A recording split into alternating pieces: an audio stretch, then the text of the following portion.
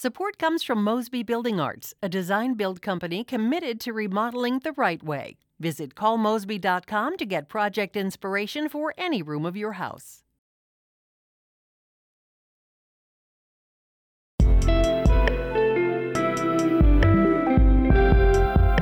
It's Monday, September 13th. This is The Gateway.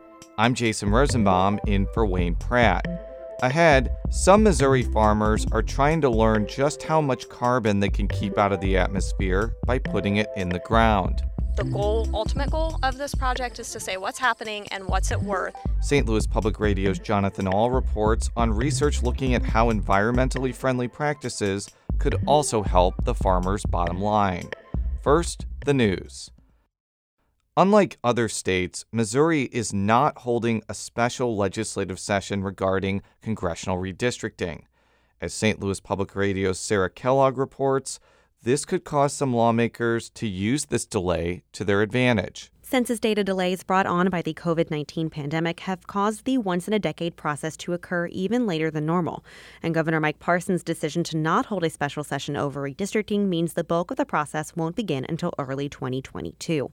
By not having a session focused on just redistricting, some state lawmakers could leverage unrelated legislation in order to influence the map-making process. The delay in creating a new congressional map could also be advantageous to lawmakers running for a U.S. House seat, as they could shape what those districts look like. However, because Missouri is neither gaining nor losing a congressional seat, other lawmakers believe the process will be more predictable, though that's not a guarantee. I'm Sarah Kellogg, St. Louis Public Radio. You can hear more about the redistricting process in Missouri by listening to the latest episode of Politically Speaking by going to stlpr.org. Rolla's police department may soon be equipped with body cameras. A majority of the city council had opposed the move, citing the cost and a lack of need. But Police Chief Sean Fagan told the council last week that they were essential pieces of equipment. He says he regularly receives complaints about how officers act. Saying our officers, they're saying these terrible things to them, cursing them out, calling them racial names. I honestly don't believe it's happening. And with a body camera, I could really easily look and see the whole interaction between the officer and our persons. Fagan also says body cameras can help keep officers safe by alerting the dispatch center when an officer pulls their taser or firearm. The council has changed its course and plans to try and add the $50,000 expense to its budget. A new law in Illinois is aiming to get more accurate data about the rate of sexual assault at colleges and universities by mandating an anonymous survey. In the survey, students will be able to discuss their experiences with sexual assault without having to make a complaint or file a police report. Chicago Democratic Senator Bill Cunningham sponsored the measure. He says the new law will help get the state a more accurate picture of campus sexual violence. This is a persistent problem we've seen at universities around the country, and we've seen before that when light is shined on problems like this, they tend to get solved. A state task force will create the survey and review its results. The Illinois Board of Higher Education will distribute it to institutions who do not have their own surveys and publish the results on its website. Monday is the day nuclear giant Exelon had slated to permanently close its power plant in Byron near Rockford. But the Illinois Senate is returning to Springfield again in hopes of wrapping up a last-minute deal to keep the plant from shuttering. Hannah Meisel has more. After a summer of stalemate, the Illinois House late last week approved a deal that includes nearly $700 million in ratepayer subsidies for Exelon. The company had threatened to shutter one-third to half of the state's nuclear fleet without more support, which would undermine the state's clean energy goals.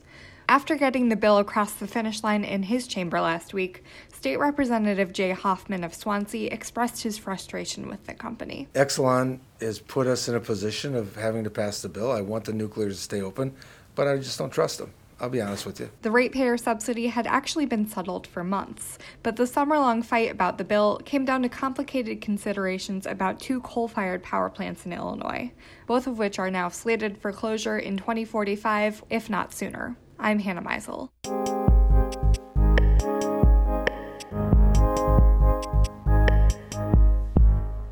Some Midwest farmers are getting involved in a research project to help determine exactly how good some practices are for the environment, specifically in reducing the amount of carbon emissions going into the atmosphere.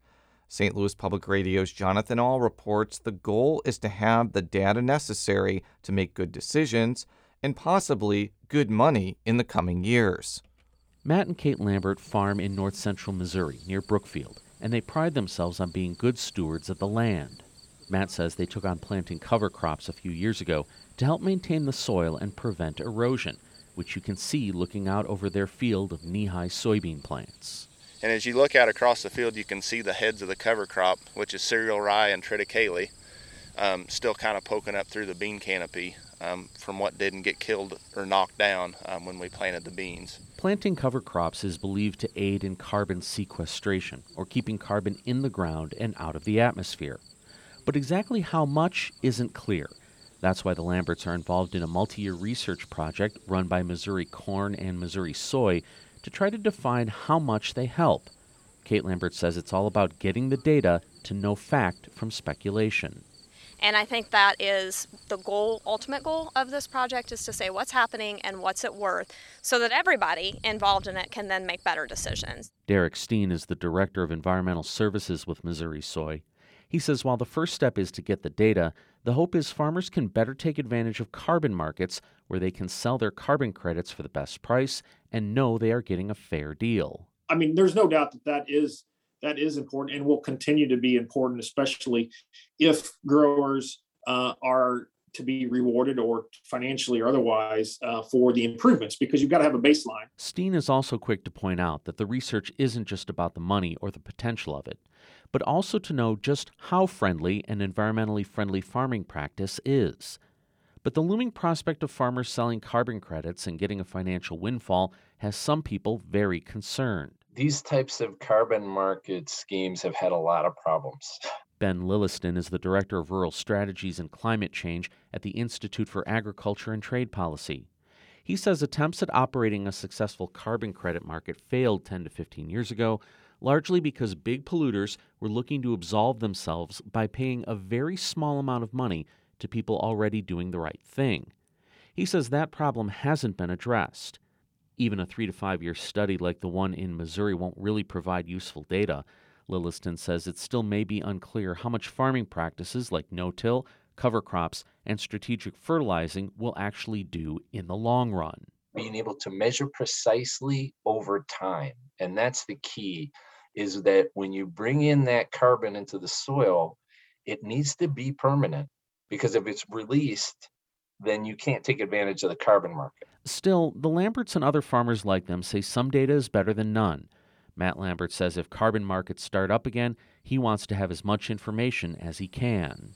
And I'm afraid what's going to happen is those companies that are doing that are going to be the ones that are going to be making the big money off the carbon. And even if the carbon markets don't come back or seem to be a bad deal for farmers, Kate Lambert says the information on carbon capture will be useful for people who have for centuries been dedicated to preserving the land that has given them their homes and livelihoods. All of the farmers around this area that we know and work with are extremely interested in doing what's right, but it can't only be what's right for the environment, it has to also be cost efficient and time efficient and available. And knowing how much carbon is sequestered will be an important step to answering those questions. I'm Jonathan Ahl, St. Louis Public Radio. Politics editor Fred Ehrlich edited that piece. Shula Newman is the executive editor of St. Louis Public Radio, a member-supported service of the University of Missouri-St. Louis. Music by Ryan McNeely of Adult Fur. I'm Jason Rosenbaum.